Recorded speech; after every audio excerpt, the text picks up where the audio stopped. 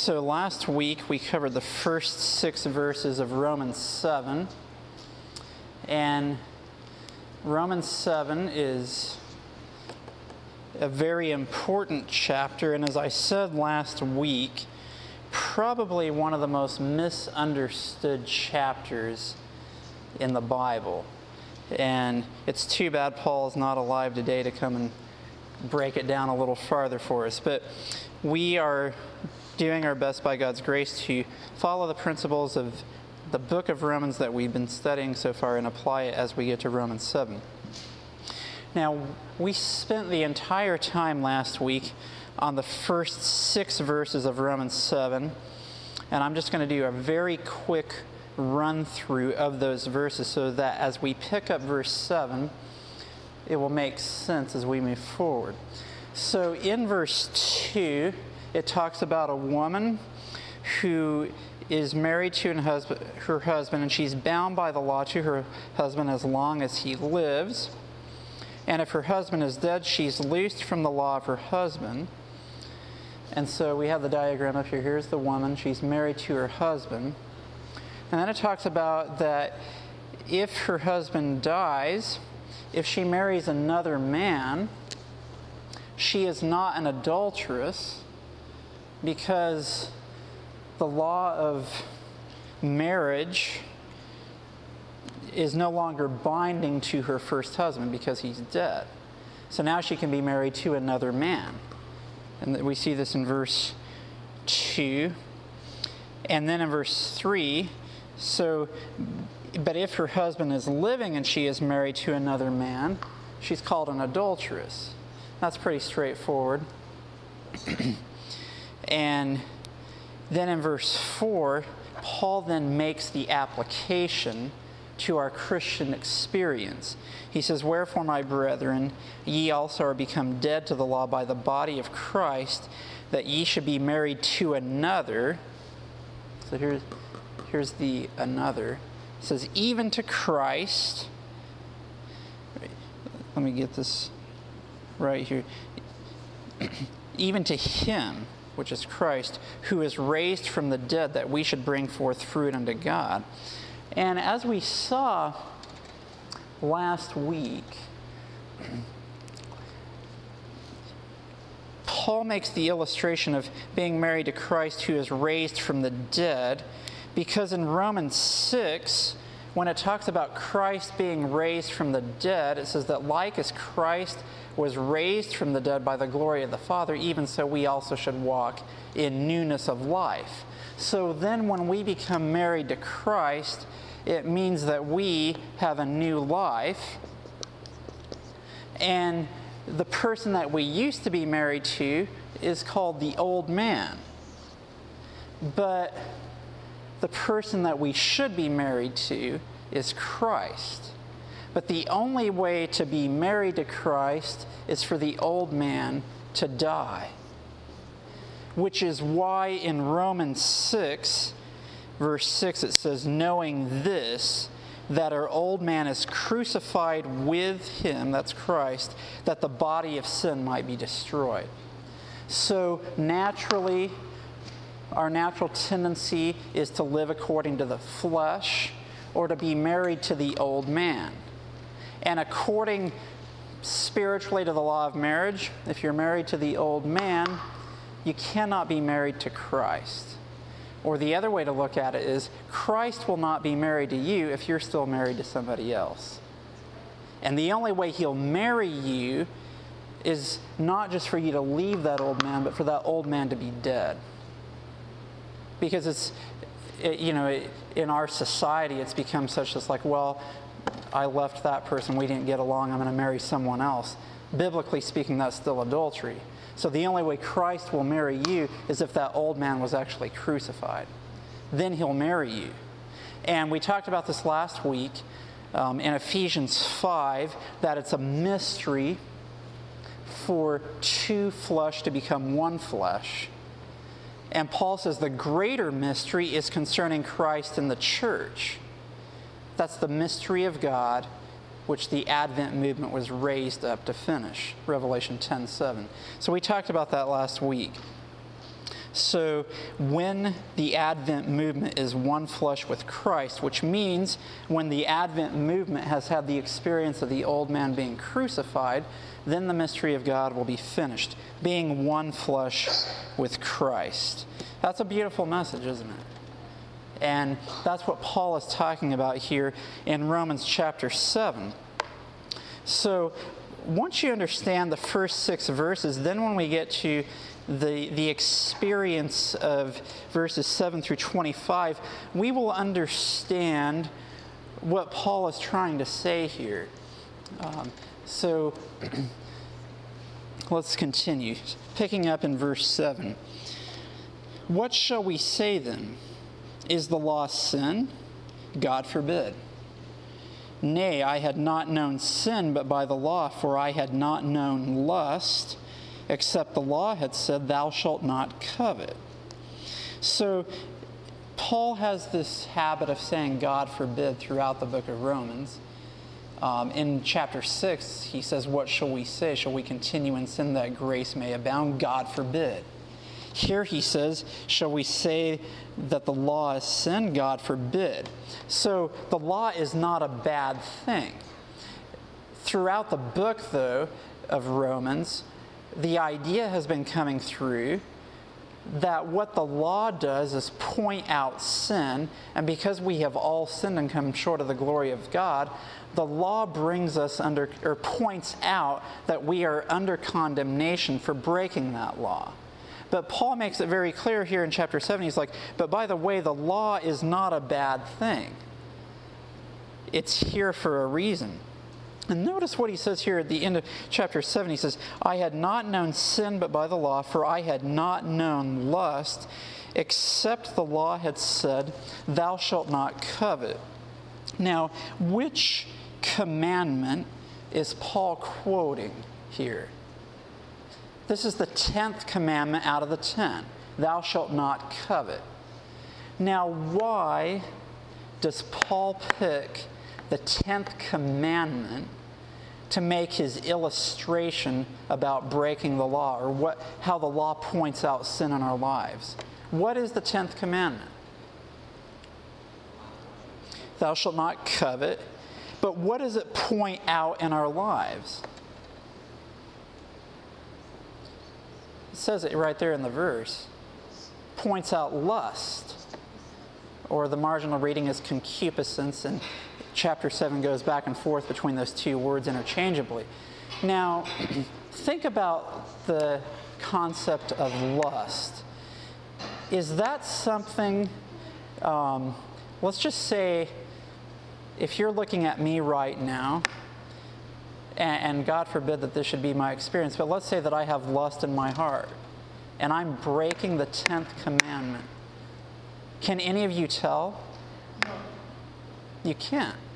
I can be up here giving a Bible study on Romans 7, and honestly, I don't think I'm having lust in my heart, but I'm just saying, for the purpose of illustration, I could be having that, and you wouldn't be able to tell. You see the point? But Paul is saying the law points out sin on the inside. It's not just, hey, don't kill. I mean, the laws of the land can pick that up. I mean, someone goes out and shoots someone, they're taken to jail for life. Or you go and steal, you go to jail. Or every other thing can actually be seen on an outward basis, essentially. But yet, as far as the other 9 commandments, and yet, what Paul is saying is that in reality, the fundamental basis underlying all of the law is our inward experience. It's not just an outward show. So the law points out in our heart what sin is. So Jesus had to come and teach the Jews, hey, you keep all these outward ceremonies religiously, but do you realize that if you look at a woman to lust after her, that you've committed adultery in your heart? And the Jews weren't used to hearing that kind of a concept with respect to the law. So Jesus had to do that. And here Paul is saying, with respect to the law points out sin, not just outwardly so that we're keeping rules and regulations on an outward basis. The outward forms should come from an inward experience. So Paul says, I had not known lust except the law had said, thou shalt not covet. So moving on, verse 8, but sin, taking occasion by the commandment, wrought in me all manner of concupiscence or lust. For without the law, sin was dead. And all Paul is saying here when he says without the law, sin was dead, it's like if there's no law, there's no sin. But with the knowledge of the law, sin is pointed out. Verse 9, for I was alive without the law once, but when the commandment came, sin revived, and I died. And all that's saying, again, is that where God's law is, it's going to point out sin. And all of us have sinned and come short of the glory of God. Verse 10, and the commandment which was ordained to life, I found to be unto death. Now notice this, the commandment is ordained to life. So the commandment says, look, here's the law, and if you keep it, you will live. Of course, there's no power in the law for you to keep it. But it's just saying if you keep the law and you're abiding by these 10 principles, you're going to live. But yet Paul says, I found it to be unto death. And that's the experience of every human being. He's already pointed out that all have sinned and come short of the glory of God in Romans 3. And in chapter 6, he says the wages of sin is death. So the commandment, we as human beings, we find it to be unto death. Verse 11, for sin taking occasion by the commandment deceived me, and by it slew me. And so, again, sin can be deceptive, and this is pretty straightforward. Verse 12, wherefore the law is holy, and the commandment holy and just and good. So, here are the adjectives for God's law. It's holy, it's just, and it's good. Now, if you ever want to answer the question, well, how can you say that the law of God is a transcript of His character? Go to Romans 7:12.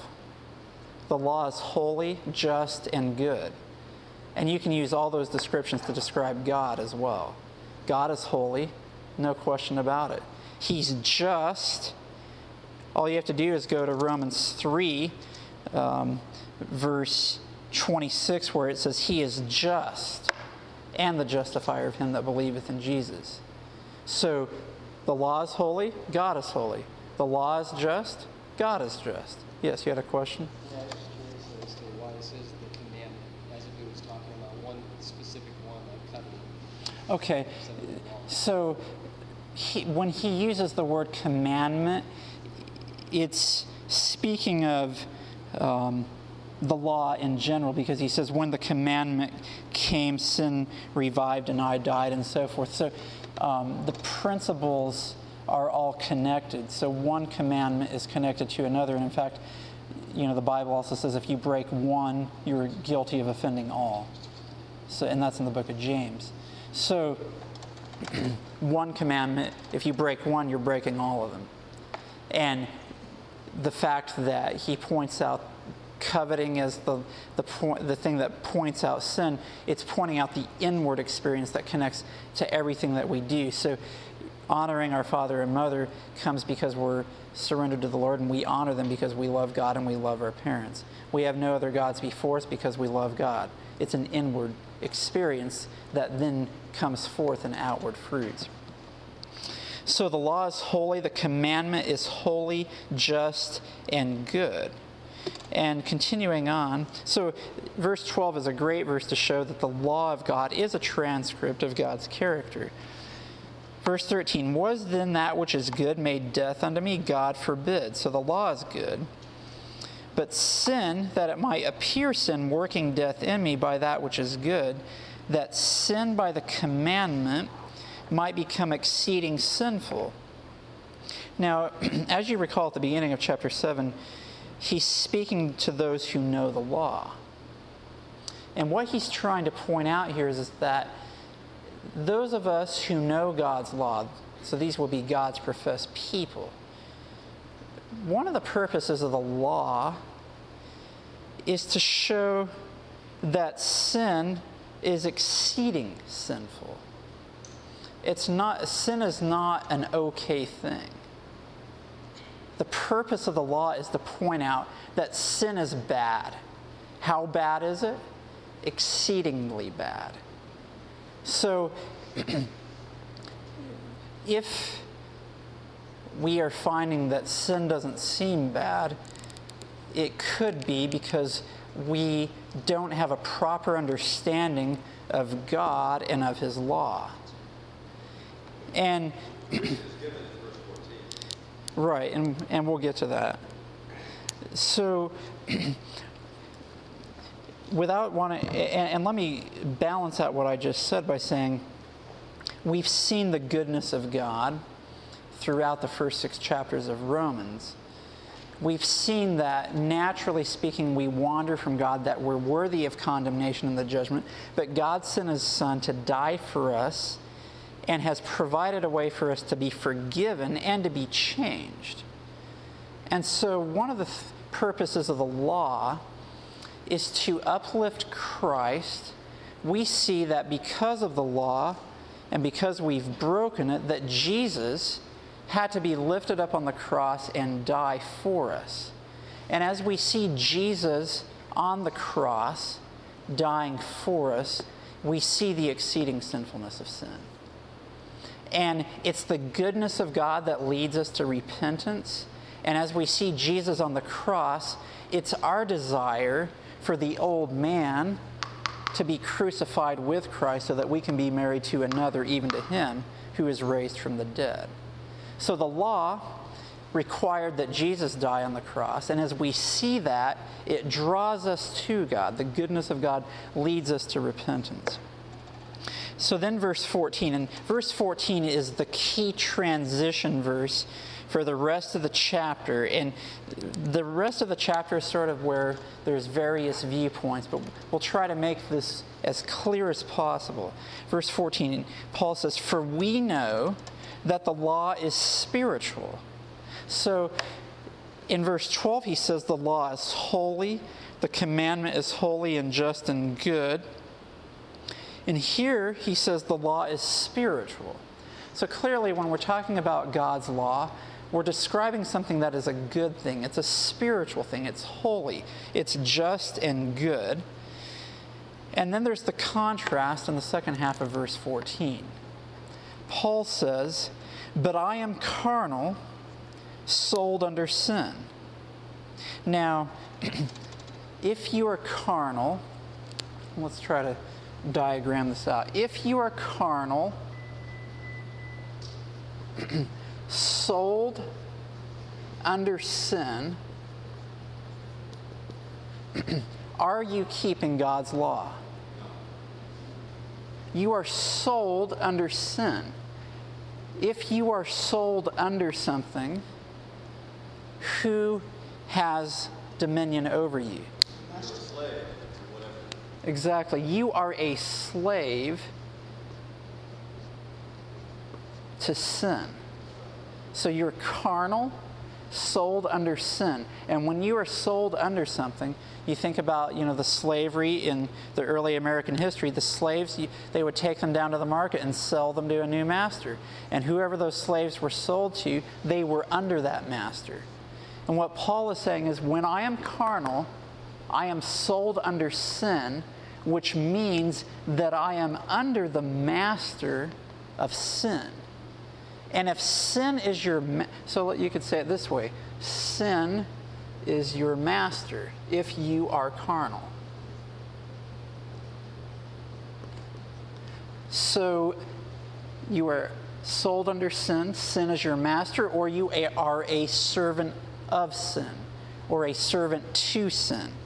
And Romans 6 talks about the two options that we have.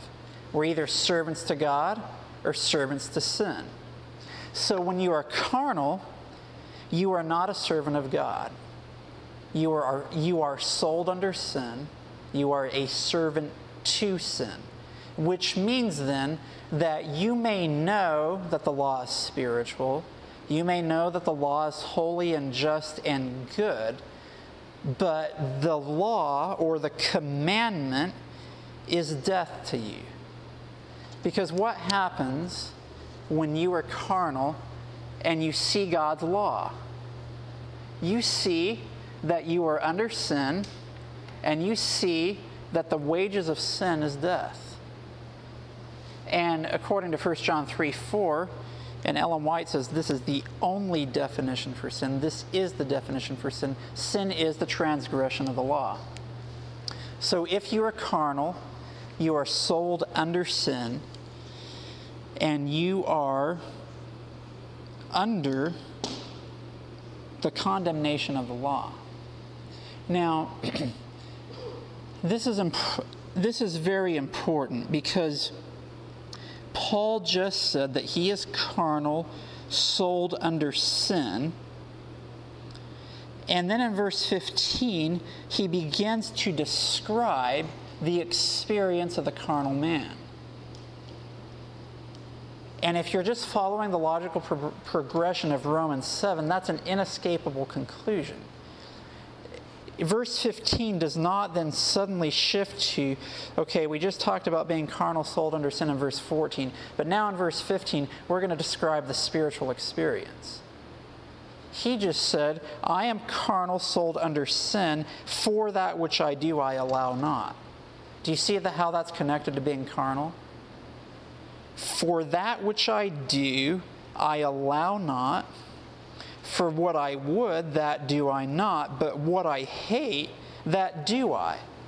Now, if you understand that the carnal man is sold under sin, or is a servant to sin, or is a slave to sin, think about the illustration of a slave. Think about the slaves in early American history, which is a terrible record on our nation's history. The slaves... Do you think they got to do what they wanted to do? No, they didn't.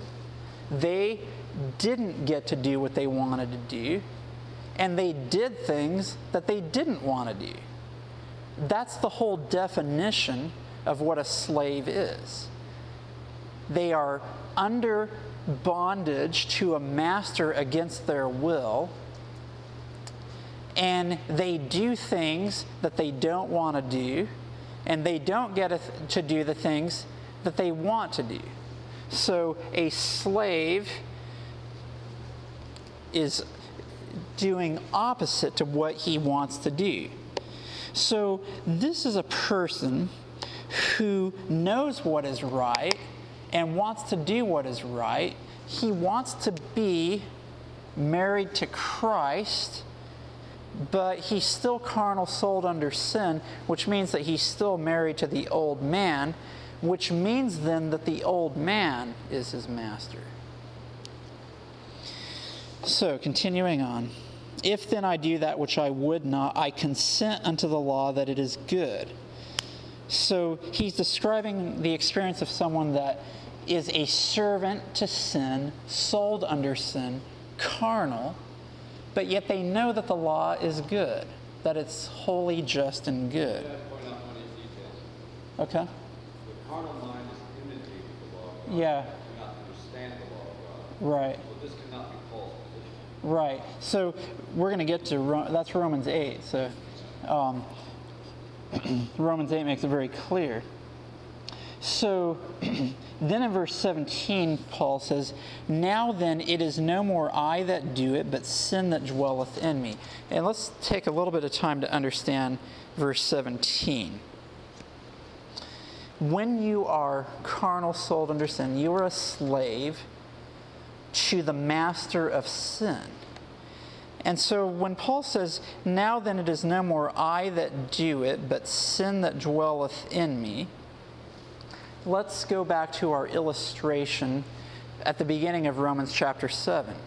You have the woman married to her husband, and she's bound by the law of marriage to be married to him as long as he lives. But if he dies, she can be married to another man. And we have then the spiritual illustration that we, if any man be in Christ, is a new creature. The old man has been crucified, so we can be married to another, even to him who is raised from the dead, which is Christ.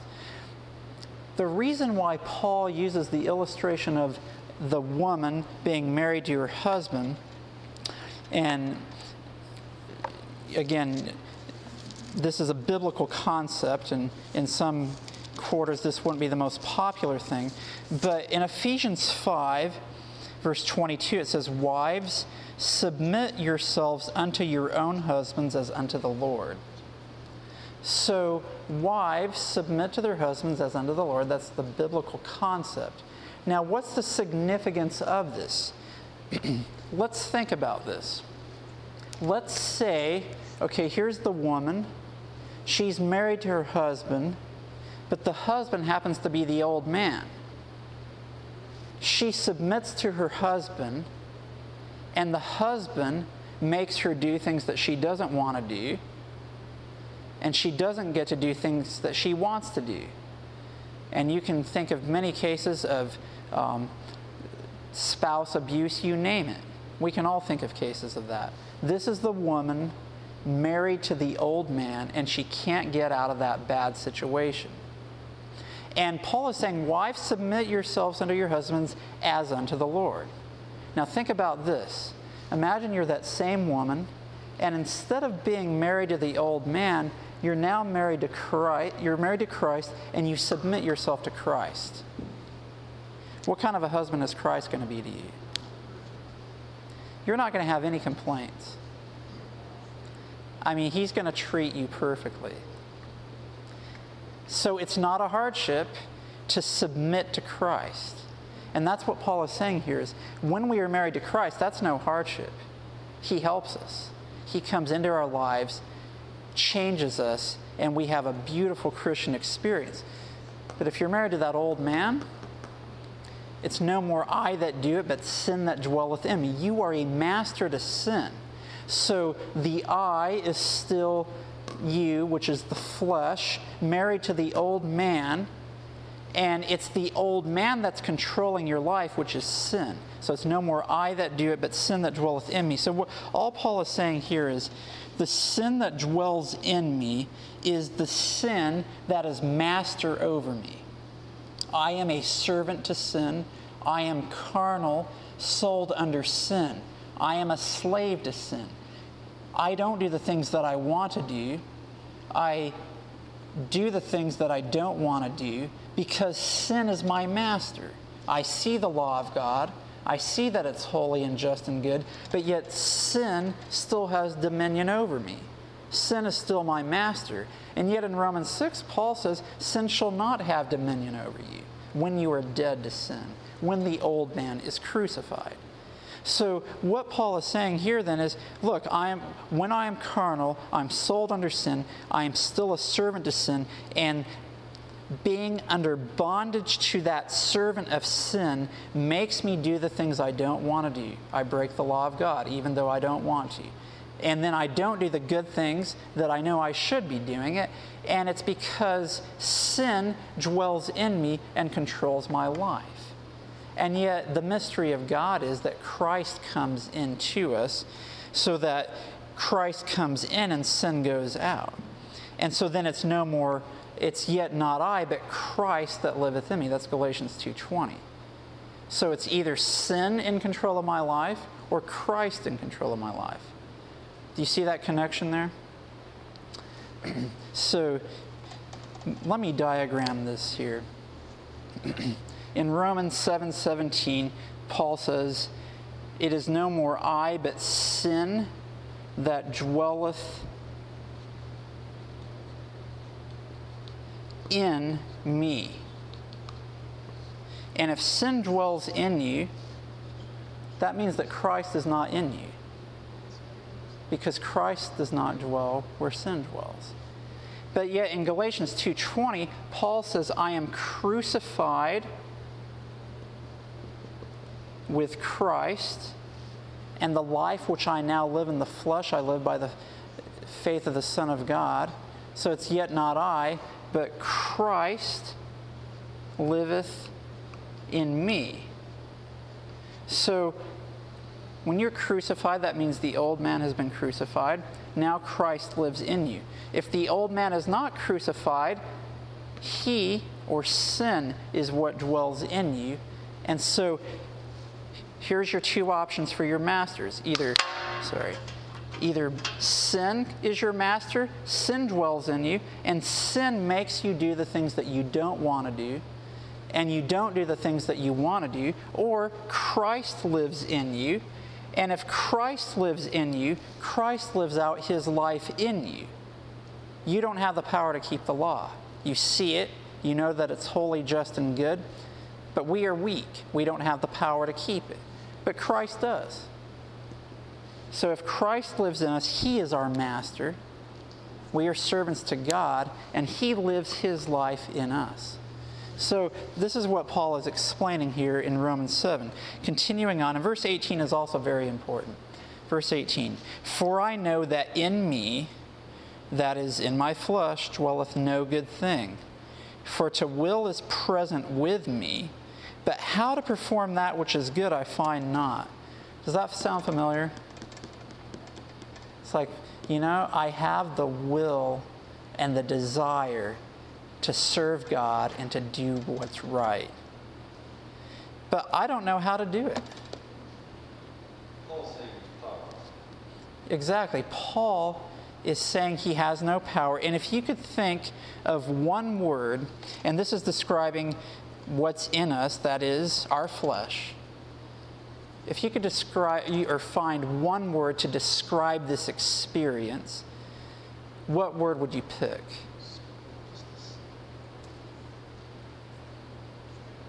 How about the word weak? So I know that in me, that is in my flesh, dwelleth no good thing. For to will is present with me, but how to perform that which is good I find not. So I want to do what's right, but I don't have the power to do it. I am weak. In Luke, Jesus said that he came to set the captives free. Right. That means that these people that Paul is describing here as powerless individuals, they have somebody ruling over them that they have absolutely no power to resist. Right. Or to set them free. They cannot set themselves free. And they are in a bondage that is, they're completely engulfed in it, and they have no power over it. That's right. But Jesus says in Luke, he says, I've come to set them free. Yeah, I like that. So in the book of Luke, Jesus says he's come to set the captives free. It's Luke 4:18. And clearly we see a captivity here, a bondage to the power of sin. So in our flesh dwells no good things. And when Paul says, in my flesh, the word flesh here is from the Greek word sarx. And basically what that means is that is our fallen human nature. It's not, what it means is it encompasses everything. Obviously our skin and bones and blood, but it also includes the weak tendencies that we are born with. And we all have the flesh to contend with. I might point out Paul's statement here, considering Paul himself in this statement. Paul was the Pharisee of Pharisees. Paul to admit that he has no power. Right. It's a testimony in itself. Exactly. Yes, for Paul as a Pharisee to admit that in his flesh he is weak is a testimony. So here we see that in our flesh, the natural tendency is to be married to the old man, which makes us carnal, sold under sin, which causes us to do the things that we don't want to do and to not do the things that we want to do. That's what it means to be weak. And he continues on, the same theme here, verse 19. For the good that I would I do not, but the evil which I would not, that I do. So same idea, verse 20. Now if I do that I would not, it is no more I that do it, but sin that dwelleth in me. And again, he's repeating this concept. I am a servant to sin. Sin which dwells in me is my master. And I am captive or in bondage or in slavehood to the power of sin in my life, so that even though I want to do what's right, I don't have the power to do it. We, in and of ourselves, do not have the power to keep God's law. That's clear. And that's what Paul is saying here. Verse 21, he says, I find then a law that when I would do good, evil is present with me. Verse 22, for I delight in the law of God after the inward man. Now this is interesting, and this is one of the verses that people try to use to say, look, this is someone who is converted, but they just keep falling all the time. And what Paul is saying here is, look, I delight in the law of God after the inward man. I see God's law, and I delight in the goodness of it. Praise the Lord that there is a standard to follow, and I want to do that. But look, if you are a servant to sin, if you are carnal, sold under sin, so you are a servant to that which you are sold under, even if you delight in something, if you are a servant, you don't have the power to do what you want to do, because your master has the power over you to dictate to you how you're going to live your life.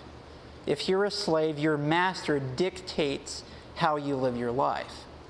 And so Paul says, look, I delight in the law of God, but yet, verse 23, he says, but I see another law in my members, warring against the law of my mind. So look, here in his mind, he delights in the law of God, but yet there's another law in his members that wars against that law. And it brings, notice the word captivity here. It says, bringing me into captivity to the law of sin, which is in my members. So who is Paul, speaking of the carnal man here, who is the carnal man in captivity to? It says the law of sin. If you're in captivity to the law of sin, that means you're in bondage to the law of sin. That means you are a servant to the law of sin. That means you are sold under sin. And that means that you're not keeping God's law, even though you delight in it. So you can come to church every week, hear good sermons, and say, praise the Lord, that's the kind of life I want to live. And yet that other law that wars against the law of your mind that says, this is what I want to do, brings into captivity your life or your flesh to the law of sin, so that even though you delight after that which is good, you're finding yourself in captivity to sin. And verse 24 sums it all up. Paul says, O wretched man that I am, who shall deliver me from the body of this death? If you are in captivity to sin, the end result of sin is death.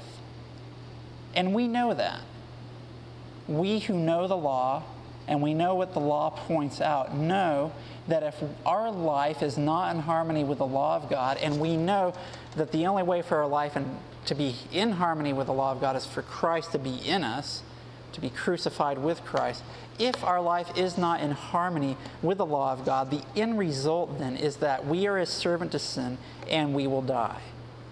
And what Paul says is, O wretched man that I am, who shall deliver me from the body of this death? In verse 25 he says, I thank God through Jesus Christ our Lord. So who delivers us? Jesus Christ. And then he says, so then with the mind I myself serve the law of God, but with the flesh the law of sin. So he's saying at the end of verse 25, with my mind I serve the law of God, but in reality, with the flesh, the law of sin, because I'm still married to the old man. So I want to be married to Christ and I want to be His, but I'm actually still married to the old man. So in reality, in my mind, I'm saying I'm serving God. I'm saying I'm married to Him, but in reality, I'm still married to the old man. So in reality, my experience is that of spiritual adultery. Saying I'm married to Christ, and yet still married to the wrong person. Now, the last point I want to make is this. if it's not clear that Romans 7 is the carnal man sold under sin, there's a few points to point out here. In Romans 8, verse 7, it says, the carnal mind is enmity against God. It is not subject to the law of God, neither indeed can be. And actually in verse 6 it says, to be carnally minded is death. Romans 7, starting in verse 14 through the end of the chapter, is describing the carnal mind. That is death. To be spiritually minded is life and peace. And verse 8, so then they that are in the flesh cannot please God. Verse 10 then shows us the remedy. If Christ be in you, the body is dead because of sin, but the spirit is life because of righteousness. So in order to not have the carnal experience, Christ must come in. The last point I'll make, and this is maybe the most important point, is verse 24 when Paul says, O wretched man that I am. Now it's been a good year and a half now, so maybe many of you weren't here when I gave this sermon at Advent Hope. The word wretched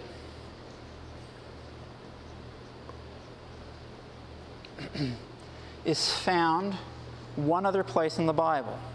For those of you who heard the sermon, don't answer. For those of you who are here, who weren't here, where else in the Bible is the word wretched found? It's the message to Laodicea, Revelation 3. So the word wretched, you find it in Romans 7 and Revelation 3. And it's not just in English, it's the Greek word talahiperos, and I'm not going to spell it out here. So, two places in Scripture that the word wretched shows up. The man of Romans 7 and the Laodicean church. And the message to Laodicea is from the faithful and true witness in the time of the judgment. So you come to Revelation 3, Laodicea. The word Laodicea means a judged people. And the judged people is receiving, so if they're being judged, that means we must be going to court. And when they go to court, the faithful and true witness gives testimony of their condition.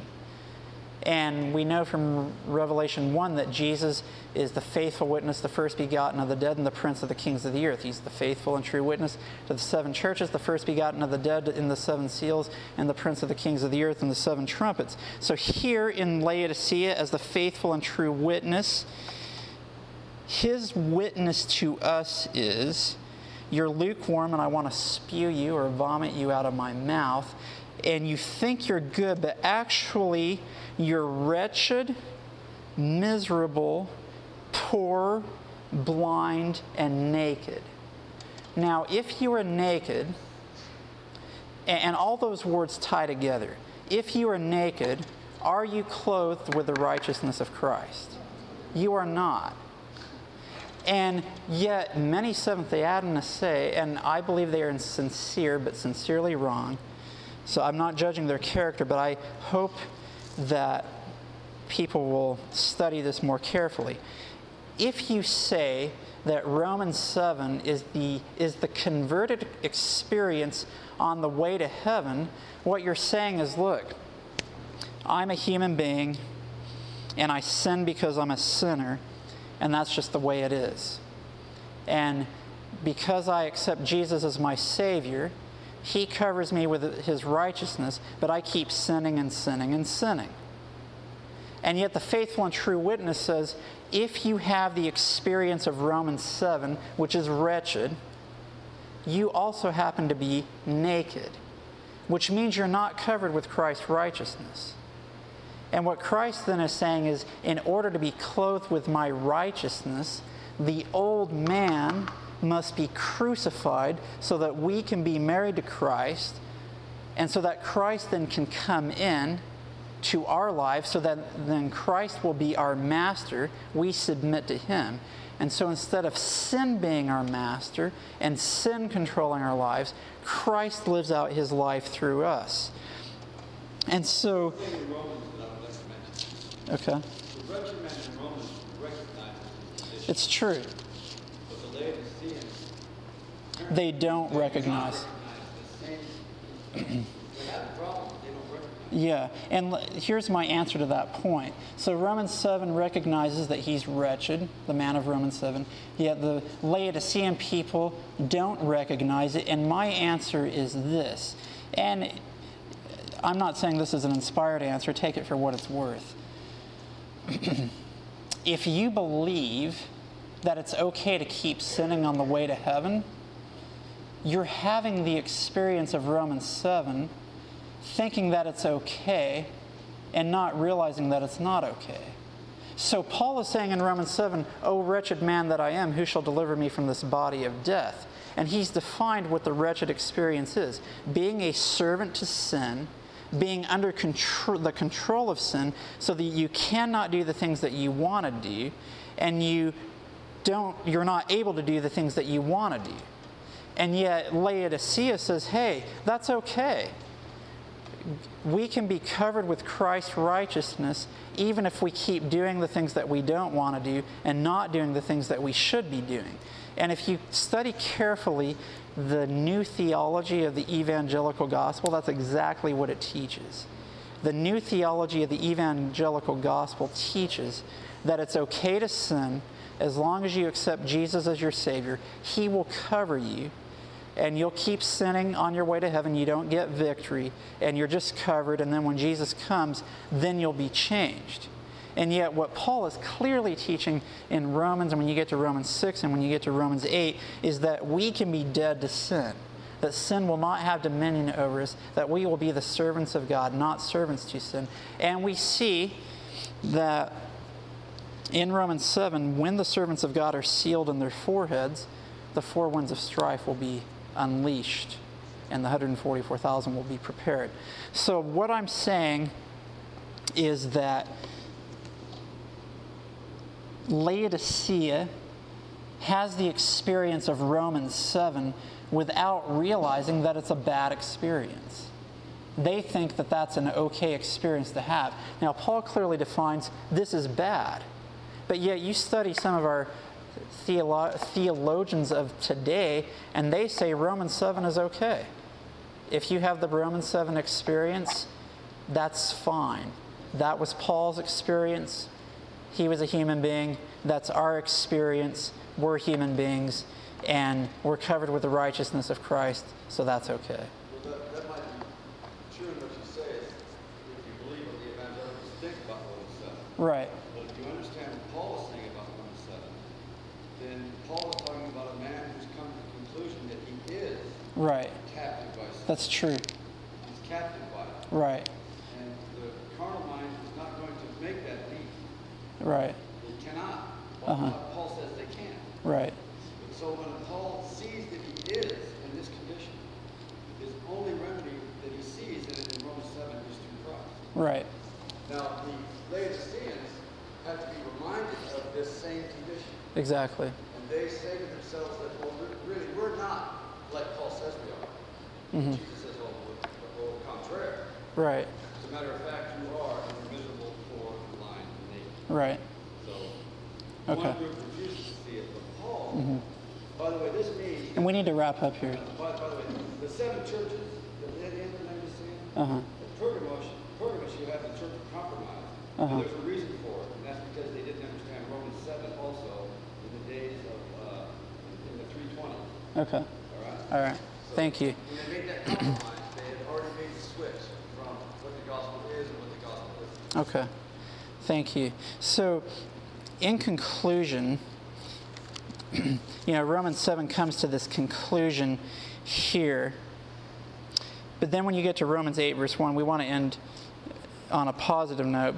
So I'm going to end on Romans 8, verse 1, but I will point out the one other word in Laodicea that I want to point out. It's the word miserable. The only other place that word in the Greek is found is in 1 Corinthians 15, where Paul says, if in this life only we have hope in Christ, we are of all men most miserable. So what Jesus is saying to Laodicea is, you think that by your wretched Romans 7 experience, that you're okay, covered with the righteousness of Christ, and that you're on your way to heaven, covered with Christ's righteousness. And what you don't realize is that you're going to find out in the judgment that your hope of Christ in this life was all that it was. It was just in this life. And you will find in the judgment that you're actually wretched, miserable, poor, blind, and naked. So be zealous, therefore, and repent.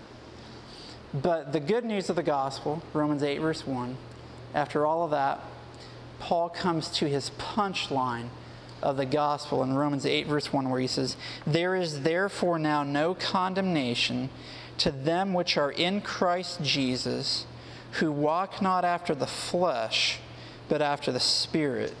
So, no condemnation to those who are in Christ Jesus, who walk not after the flesh. That's the experience of Romans 7.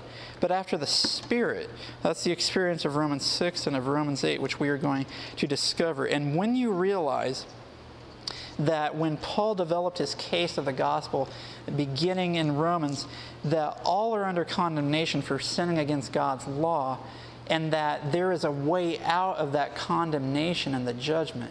When you get to Romans 8, verse 1, we should all praise the Lord as enthusiastically as we possibly can, because there is a way to no longer be under condemnation. We were under condemnation. In Romans 3, we see that all the world is subject to the judgment of God, or guilty before God, because we've all sinned and come short of His glory. And yet, because of the righteousness of Christ, we can be free from condemnation.